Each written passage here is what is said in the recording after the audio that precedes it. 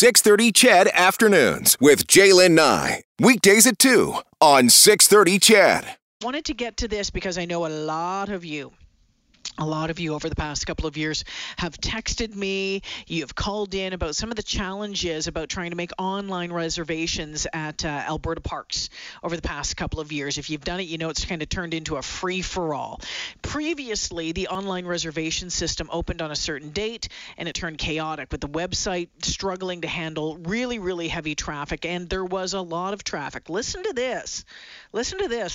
There's been about a 148% increase in the number of transactions and camping reservations across the park system since 2019.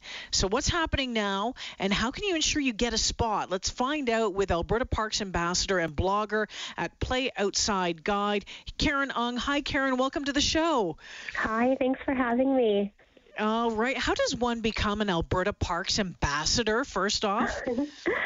It was something I applied for several years ago. So I think, I'm trying to remember if we're in the 5th or 6th year of this program. Yeah, and so we're just volunteers who love Alberta parks, and we get on social media and blogs, and, and sometimes we're lucky on the radio like this, and just to chat about, what we love about them and how people can enjoy them, how they can make the most of their time out there.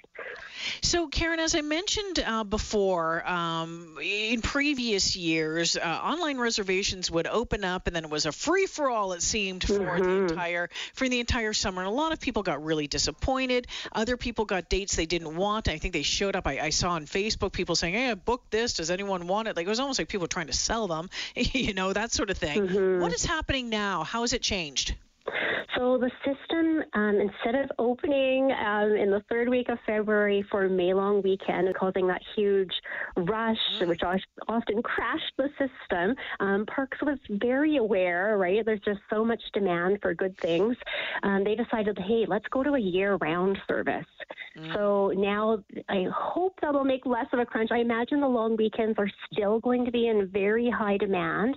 However, people, instead of booking just for that Friday till Monday, they can book out, they can say, hey, I want to take that whole week off and book starting from Monday. If you can book 90 days ahead for individual campsites and for backcountry campsites, and you can book 180 days in advance for comfort camping and the group camping area. So those windows, like booking windows, have not changed, but it's just now the system will be open year round just to prevent that May long weekend crunch.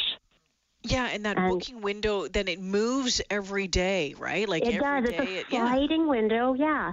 So, like, as of today, you can book until April the 12th, and then tomorrow you'll be able to book until April 13th, and so on. And the system opens every day at 9 a.m. I know there's been some confusion about that. Some people said, does it open at midnight? Do I need to log on at midnight and book my site at 12:01? No, they don't want people doing that. You won't even be able to. The system refreshes at 9, and the reason for that is because there'll be people at the Alberta Parks Contact Center there to help you. If you have trouble logging in, if you have trouble paying, if you have questions, there'll be staff around. So it's just a nicer time. No one has to wake up crazy early or stay up late to book their camping. Karen Ung joining me this afternoon, Alberta Parks Ambassador and a blogger at Play Outside Guide. Karen, one of the other changes this year is that reducing the maximum number of consecutive nights that Albertans can book campgrounds, but it doesn't mean that you can't get 16 or 18 days. You just have to do it in 2 separate ways. Tell us about that. That's correct. Yeah, so you can book up to 10 consecutive nights in one reservation, but you can still stay in the park for 16 days. So you just would have to come in. You'd have to log on and make a second reservation, unfortunately. But the reason for doing that is with these super long bookings, they were finding they were having a very high rate of cancellations and changes. And, when somebody blocks off, 16 nights and then they decide to not come, that, kind of screwed it up for a lot of people who could have used those sites. Not everyone is checking for cancellations on a daily basis. I do recommend people to check cancellations if you can't get a campsite, because there is a 72-hour cancellation policy.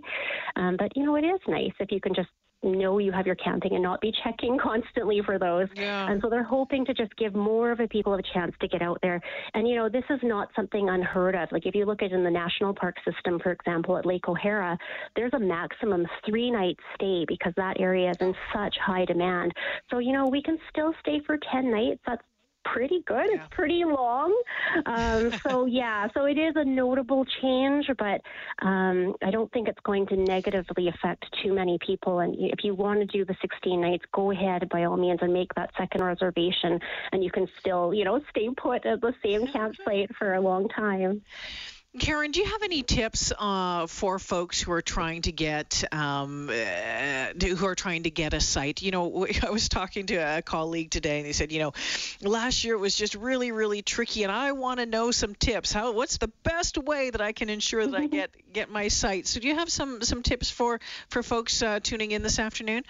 Definitely make sure you create your account in advance.